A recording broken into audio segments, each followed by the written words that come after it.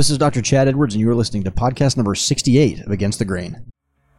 What guy doesn't want to maximize their testosterone? Through using all natural and organic ingredients, men now have an option for a locally made paraben and sulfate-free shampoo, conditioner, and face wash. Not only does Dude's manly products smell great, which drives ladies crazy, by the way, in a good way, they put a unique spin on their shampoo with it actually having a dark gray color because of the coconut shell charcoal that is used to remove the toxins. Dude can be purchased at the Tulsa Men's Shop and also online at www.dudemanlystuff.com. That's DOOD, manlystuff.com. Welcome to Against the Grain podcast with Dr. Chad Edwards, where he challenges the status quo when it comes to medicine. We get into hot topics in the medical field with real stories from real patients to help you on your way to a healthy lifestyle. Get ready, because we're about to go Against the Grain. Hello. This is the super tall Marshall Morris, joined today with Dr. Chad Edwards, who believes that 80% of medical recommendations are crap, technically speaking here. He is the author of Revolutionize Your Health with Customized Supplements. He served in the U.S. Army. He is a board-certified family physician, and he's the founder of revolutionhealth.org. Dr. Edwards. Hey, how you doing today? I'm doing actually pretty spectacularly. It's we're starting to get into fall. Yep. And that just has me excited. It is absolutely, bar none, without question, my favorite time of the year. And that's exciting, and it's exciting because it kind of, the seasonal change, it brings about a lot of different moods from people. Yeah. And so usually that's a pretty good thing. And then there's pumpkins, and it's just leaves falling. It's pretty outside. It's nice. And we got the, in Tulsa we have the fair, which is, I grew up right by the fairgrounds. Yeah. So it was like the fair was like a big deal because it was, sure. Yeah, it was just cool. So my family and I are going to the fair. Do you ever do any of the people watching at the fair? Oh my goodness. The funny thing is, this is, and I may have said this before on the podcast. I don't quite remember, but you walk up and down the Midway and you're like, my gosh, where are these people the rest of the year? Yeah. And then I work in the emergency room, and sometimes I'll go stand out in the waiting room, and I was like, here they are. There they are. There they are. So tell me, I like to eat a lot of the kind of the unique fair foods. Okay, right. The fair foods, but I probably don't like to eat it as much as some of the people there do. I try and right. Work it off during the week. But the other piece is you probably do it as an annual experience. You're going to do it. You go to the fair and you like pig out and get food that's really crappy for you. And that's just, how it is. But the rest of the time you eat, fairly sensibly. Sure. I don't know that that's the case for most people. Sure. So how would you say this fair food diet maybe throughout the year would contribute to overall health? Well, just look at the people at the fair. Oh, okay. That's fair. I'm going to go to the fair. I don't want to stereotype it, but it's not just confined to the fair. Let's be honest. There's I like going to Branson, and I love going to Silver Dollar City. And I've walked into Silver Dollar City, and I've just looked around, and I thought, my gosh, is that a requirement that you're obese in order to get it? It's ridiculous. Sure. And I don't mean to fault anyone. I'm sure that's going to step on toes, but it's just, there is something about it. I've been fortunate enough that I've been able to do some teaching things in Europe. And when you walk around, Italy and France and Belgium, and you just people watch there, you don't see obesity like we see it here. You just don't see it. Why? What in the world is going on? And a lot of people will come in and they'll ask that question, and I'll be honest, I don't have a good answer. I think the quality of our food has a lot to do with it. I think our lifestyle, our stress, our 24/7, all those things have a lot to do with it. The culture could play a role in it in some ways. Certainly toxins, I think, play a role, and it may be accumulation of all of those things. But the French, if you go in Paris, there's a pastry shop on every corner. They're just all over the place. And we my friends and I joked that if we wanted to look Parisian, all we had to do was walk around with a bouquet of flowers in one arm and some baguettes in the other, because that's what you do. And you go pick up your groceries, and they're basically fresh right there, and they're the store is within a block of where you live, If it's not at the the quote farmers market, they don't call Yeah. it farmers market, but it's if it's not at the market, once a week, they bring in these trucks. It almost looks like Midway at the fair. They bring in these trucks and they've got, just the most amazing selection of food across the board. You talk about foodies. Oh my goodness! I remember one. There was it was in Antwerp, Belgium, and I went down and was looking around, and of course they had the butcher thing, but they had a carcass, the animal carcass hanging there. And when you got your steak, he just cut it off of the thing and then cut it, and there you go. I mean, it was like fresh from the farm. There was no processing and sitting and coloration, or there was none of that. You got it right there. Seafood was the same way. But they had this one that was a Mediterranean truck, and they had more olives than I have ever seen. There was probably 20 different kinds of olives, and it just looked beautiful. You look at this, and the colors and the flavors, and man, I mean, the quality of the food, so much different. Nothing that you buy, in that farmer's market's in a box. None of it has preservatives. None of it has any of that crap that we get routinely. I mean, all of it is just, the quality of that stuff is just different on a different level. But it really is, and I really have to think that plays a big role in our obesity across the board, across the country. I think the food we eat is just pure crap. And so let me ask you this. We're getting into our topic for today's episode. How does the obesity and the diet and the nutrition of our food contribute to today's topic? Well, it basically is the foundation of this, because we're going to be talking about how to lose weight, or one way to lose weight. So I had a patient that came to me. In fact, I get it all the time. The patients will come in and they're obese, even sometimes just overweight, and it's a scale of the body mass index, which I'm not a huge fan of, although it's a tool that can be helpful. Can be is the key word there, but. Little side note on the body mass index. Dr. Robert Huizinga is. I've had the opportunity to work with him. He's the medical director on the TV show The Biggest Loser, and basically how The Biggest Loser got its start. It's one of two TV shows that I wanted to talk about to kind of lay the groundwork. But the way The Biggest Loser got its start was he was the team physician for the LA Raiders back in the 80s, and his coaches came in and. His linemen, of course, they're working out. They're doing 2-a-days and just working out all the time, and they weren't gaining weight like the coaches wanted. And they wanted the line to be much heavier than they were. So they were like, "Doc, make it happen." They literally just brought in buffets and were like, bringing pigs to the trough, and we're like, "Eat up." So they had to engorge them basically with food in order to maintain their weights, so that they weren't burning it all off by the amount of exercise that they did.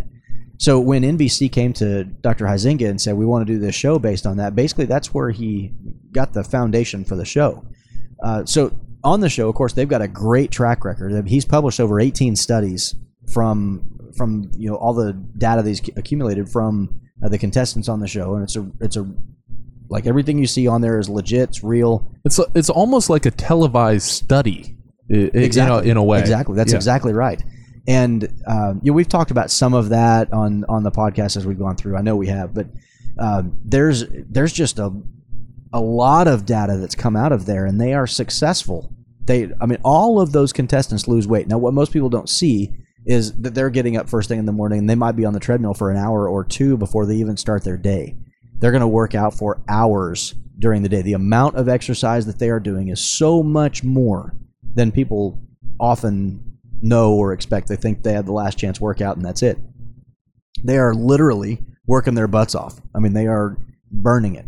And so that is without question and of course they balance it with optimal nutrition, or I should say with good nutrition. I don't agree with everything that they do, but they clearly get results and they get success. But they've got nutritionists, and they help them with their meal selections and things like that. But part of the show is they've got to learn how to cook, they got to learn how to eat, they got to learn how to prepare food, all of those kinds of things, and it's just part of it. But it's their job to be there and work out and eat right and lose weight. That is their job. That's their existence. It's what they do. And certainly they get a little bit of downtime, but and they get some cool things because they're on the show, and every now and then they'll go to Vegas or they'll go to Napa, or they'll just do different things on each season. But that is their job. It's not reality for most people. You can't spend 4, 5, 6 hours a day working out, walking, just doing different things. So I think some people see that and they think that, well, I can just do that, and I'll just walk 2 miles a day and that'll be sufficient. And it's just not for most people.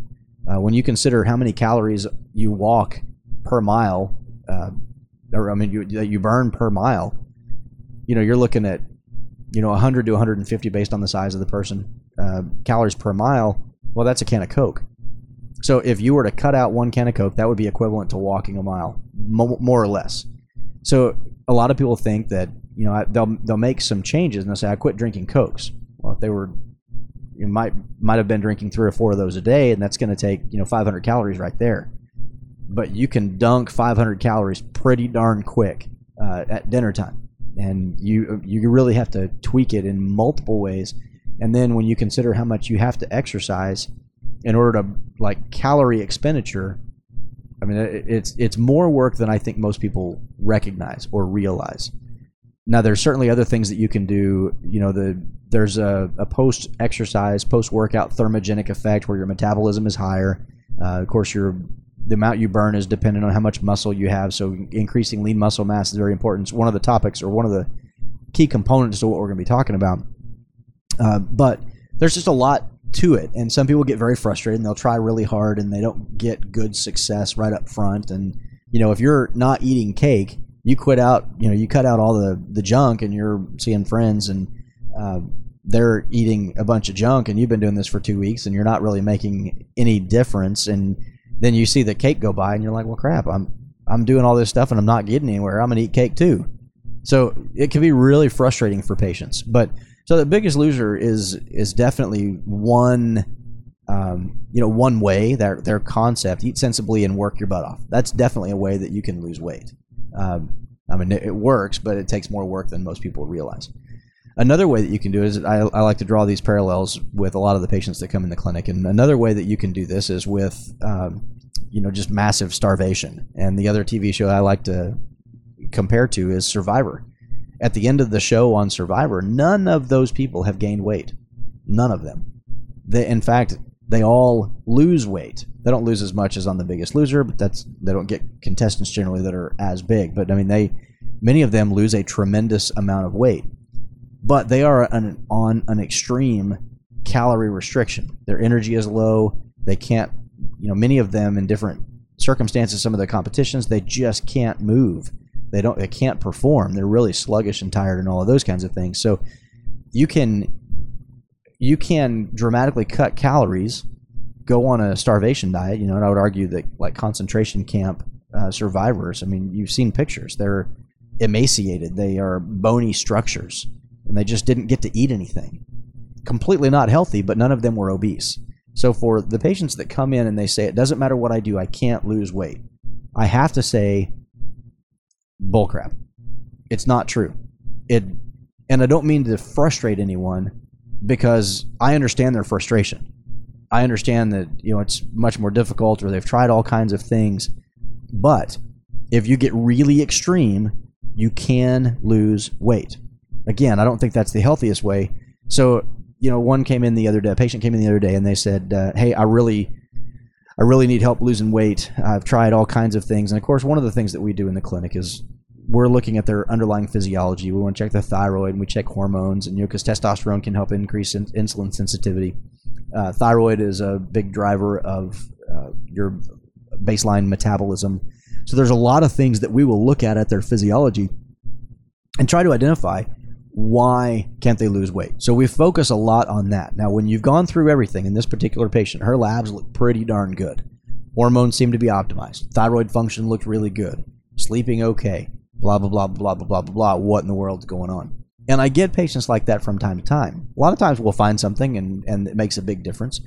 But I'll tell you that my experience is that some things are so nuanced. There's just these little bitty things that might make all the difference in the world. And, it's difficult to find all of those things. And of course, we don't have an unlimited time with every patient that comes in. So I've readdressed. I used to do this. I used to provide a service for this diet, and I've recently thought, I'm going to dig a little bit more into it. I'm going to look at this, and I'm going to see, is there any utility for this in my practice? And at the end of the day, I think, yes, there is. I think there are many patients that would benefit from it. I'm not going to tell you that this approach is the absolute best. I highly recommend it for every single patient that walks in the door. But when you get a patient, in fact, this particular patient that came in, she said, what do you think about weight loss surgery? And my thought is, heavens no. I mean, absolutely not.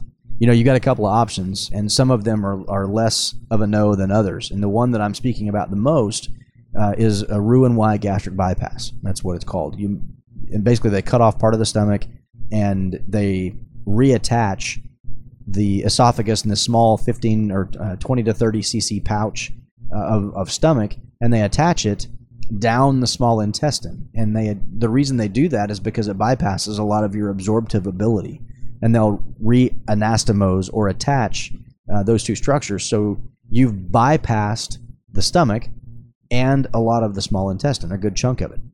But the problem is that you induce a malabsorptive syndrome. You cannot absorb food. You cannot absorb nutrients in the same way as before. So these patients have to be on a very modified diet. They can't ever eat a Thanksgiving dinner again. They have to eat a certain way all the time. My issue with it is that it doesn't address the underlying problems to begin with. Secondly, I've seen people die from it. Clearly, the mortality rate's fairly low, but I have seen it. I have seen patients die from bariatric surgery. Of course, I've seen patients die from obesity too, so you can make that argument. But at the end of the day, we want patients to lose weight. We want them to be optimally healthy, and we want to do it in the lowest risk mode. And so when I consider all of those options, I think this dietary approach makes a lot of sense. So we've talked about a couple different approaches that are most, I don't want to say most understood or maybe widely understood by most of society. You have the biggest loser approach, a lot of calories going in and an extreme amount of energy being expended, right. Calories burned. That's okay. Right. Then you have more of a starvation type approach where I'm just not going to eat a lot and I'm not going to do a lot. Okay. I'm just not going to exercise very much. But with that being said, I'm going to eat even less. Right. Okay. And then you even have people that have gone to the approach where, hey, I'm going to get surgery so that my body physiologically cannot process all of these nutrients and calories. Just physically can't process it. Right. Okay. And you're saying that there is a even maybe more appropriate approach for patients where maybe none of these really you fit into one of these categories.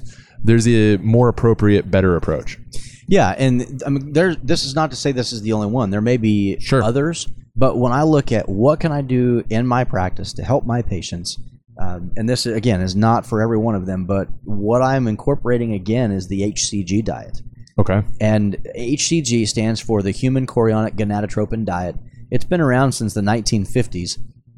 And this physician, Simeons, I think was his name, he is a British-born physician, and he started doing this HCG diet. Basically, the concept is it's a very low-calorie diet, like 500 calories a day low-calorie diet. That's really low. You're talking, a couple of breasts of chicken, an apple or two, and some greens or something. It's just, there's not a lot there. And so really low-calorie diet. Now, the problem is that, if you go on a really low-calorie diet, then you start burning everything you can. And you're going to burn fat, but you're also going to burn muscle. Now we have a real problem because muscle is part of your basal metabolic rate. And we mentioned that, earlier. The basal metabolic rate is determined by a number of things, but your lean muscle mass is definitely part of that. If you have 10 pounds of lean muscle mass versus 50 pounds of lean muscle mass, you can burn a whole lot more energy when you run, when you sleep, when you do everything. So you want more lean muscle mass, at least to a point. So I think that's very important. Keep or increase or at least maintain or lose the least amount of lean muscle mass that you possibly can. You go on one of these severe calorie restriction diets, like on Survivor, that Survivor-esque, concentration camp type, approach, the ultra low calorie, starvation type deal, you are going to burn muscle, and it's almost inevitable. The concentration camp survivors, they were emaciated. They didn't have any body fat, but they didn't have any muscle either. They were completely wasting away. So that is obviously and clearly not healthy. So when you go on these ultra low calorie diets, you are burning fat. But you're also burning muscle, and that is where there's a real problem. So you get on these yo-yo diets where you'll diet, you'll lose a lot of weight. So a lot of that's fat, maybe a lot of it's muscle too. So then you go back to the way you were and you gain more fat. Now you still have the same amount of lean muscle mass that you had at the end of that diet where you don't have as much. Then you gain more fat. So your body, the proportion is off, and you don't have the same capacity to burn calories. And so that's where you get this obesity, and you can have a creeping obesity where you just gain weight over years, and you can have from yo-yo dieting where you lose muscle mass in the process. Regardless, you need to keep and maintain your muscle mass, period. So the concept with the HCG diet is you go on this ultra low calorie diet, 500 calorie diet, and or some other kind of ultra restrictive diet, but the HCG, which is a hormone, helps prevent hunger, and it's not proven to do that, but it's reported by patients on the HCG diet that they just don't get hungry. And I would argue that I wouldn't just argue, it's what I've seen, that the vast majority of patients on the HCG diet just don't have the same level of hunger that they would have had they just severely restricted their calories. So the hunger piece is a big part. The second part of that is when it's done correctly, you preserve your lean muscle mass, and you basically burn bad fat. The unhealthy excess body fat, you utilize that and burn it for energy. So you're almost getting this starvation kind of thing, but we're tricking the body by giving it this hormone that you are preserving lean muscle mass.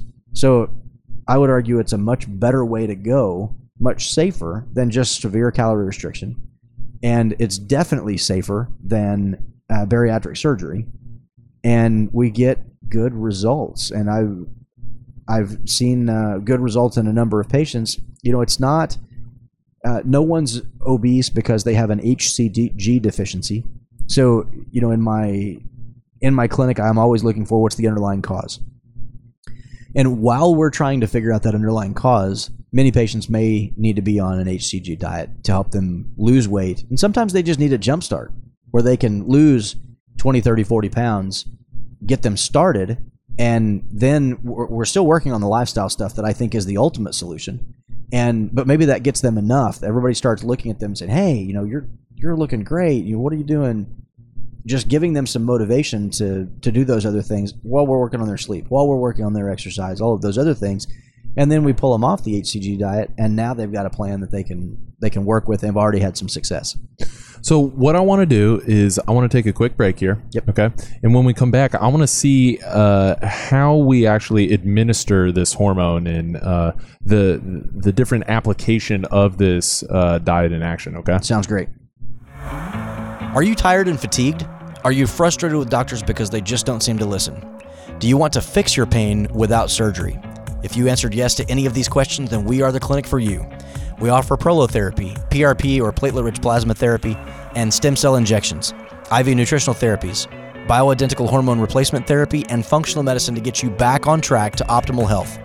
Call our clinic at 918-935-3636 or visit our website at www.revolutionhealth.org to schedule your appointment today.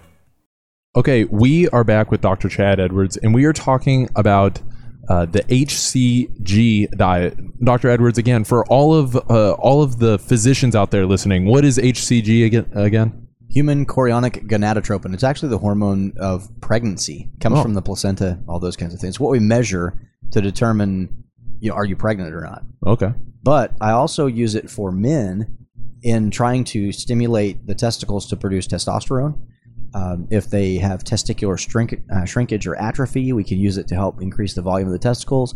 So there's some other benefits to HCG. Boom. And we are using this specifically in this episode is the HCG diet as a way for some patients to lose weight. Correct. But it has to be done correctly. Okay? Absolutely. Yeah. And so why don't you walk us through the application?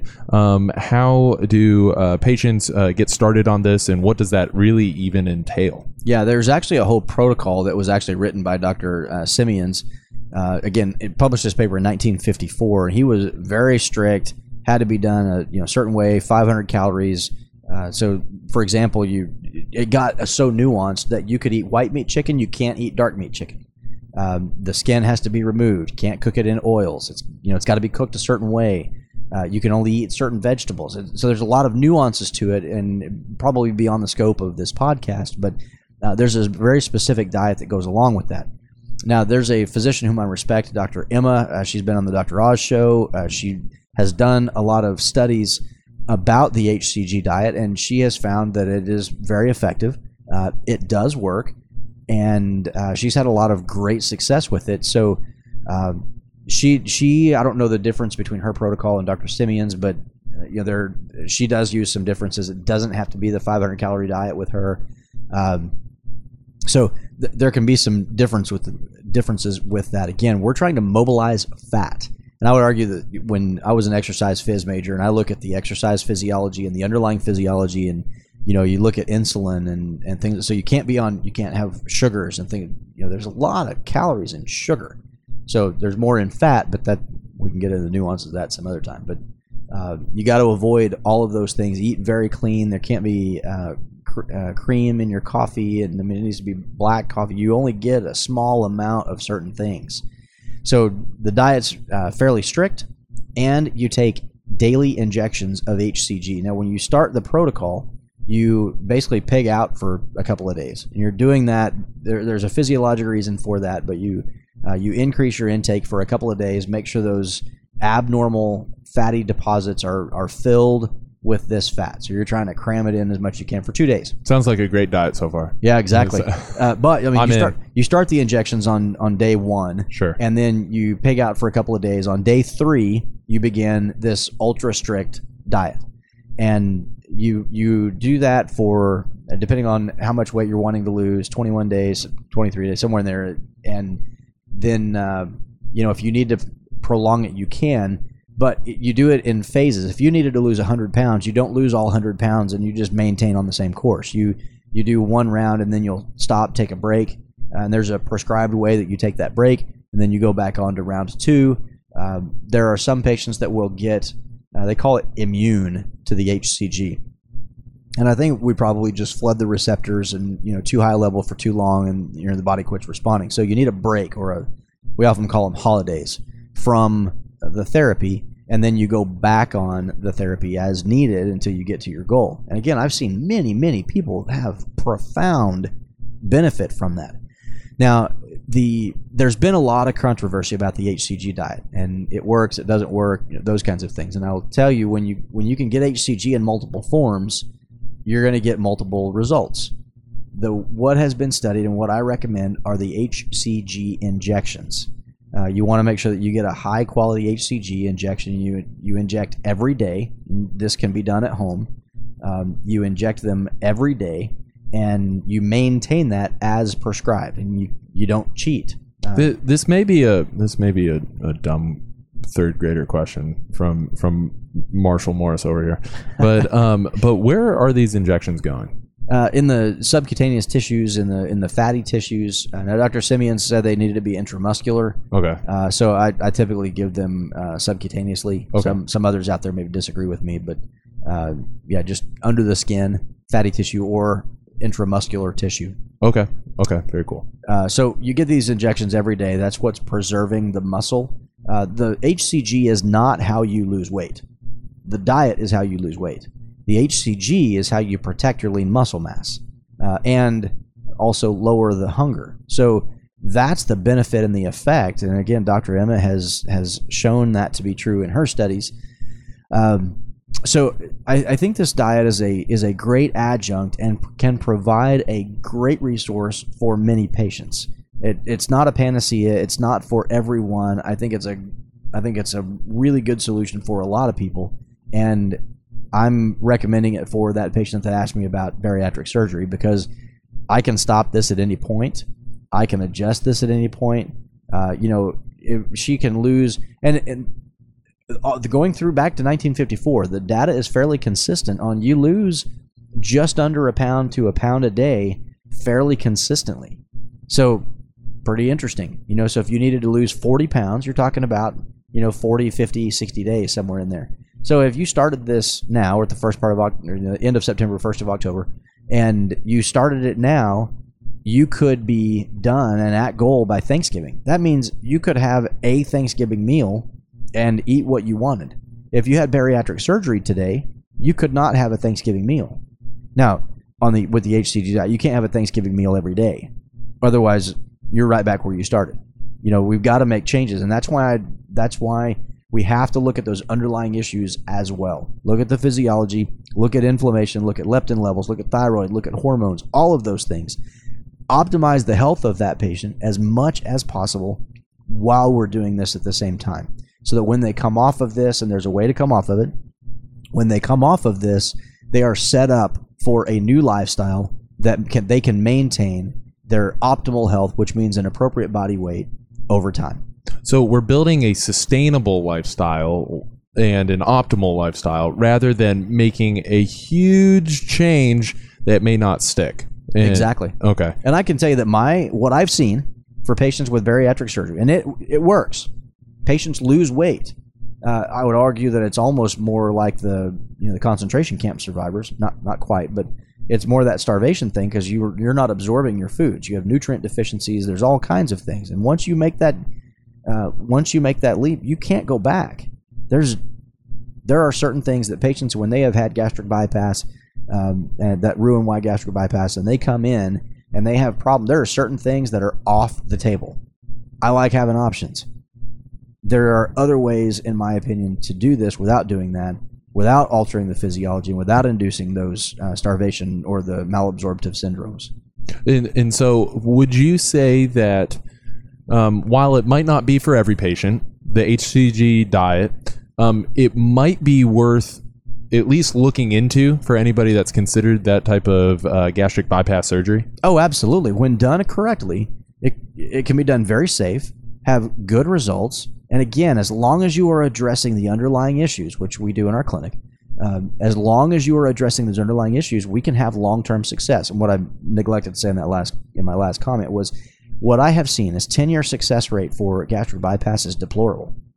I've seen it multiple times. I've had family members that have had gastric bypass, and they gained much of their weight back over years because they still continue to eat the way they did before. They still have those underlying problems, and they haven't been addressed. And so this comes back to the functional medicine mantra, if you will, is address the underlying causes of the weight gain, okay? Correct the lifestyle that's causing this. But the HCG is a way to lose the weight and build a sustainable lifestyle, and do it in a very constructive way, where it's not an extreme and non-habit forming diet. Yeah, exactly. Okay.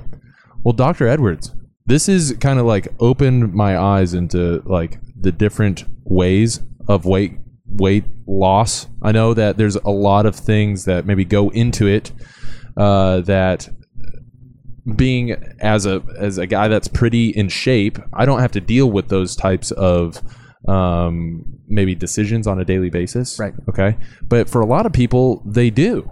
Do Absolutely. I eat this? Do I not eat that? Yeah. And while my own personal nutrition can improve, I know that that's something where if we are all focused on optimal health and not just I'm good enough, I think that's an area where we can all improve. Absolutely, no question. Okay. Well, thank you so much for joining us today, talking about how to lose weight in a sustainable way. Sustainable way. Right. Dr. Edwards, until next time. Thanks, man. It's good to talk to you. Thanks for listening to this week's podcast with Dr. Chad Edwards. Tune in next week where we'll be going against the grain.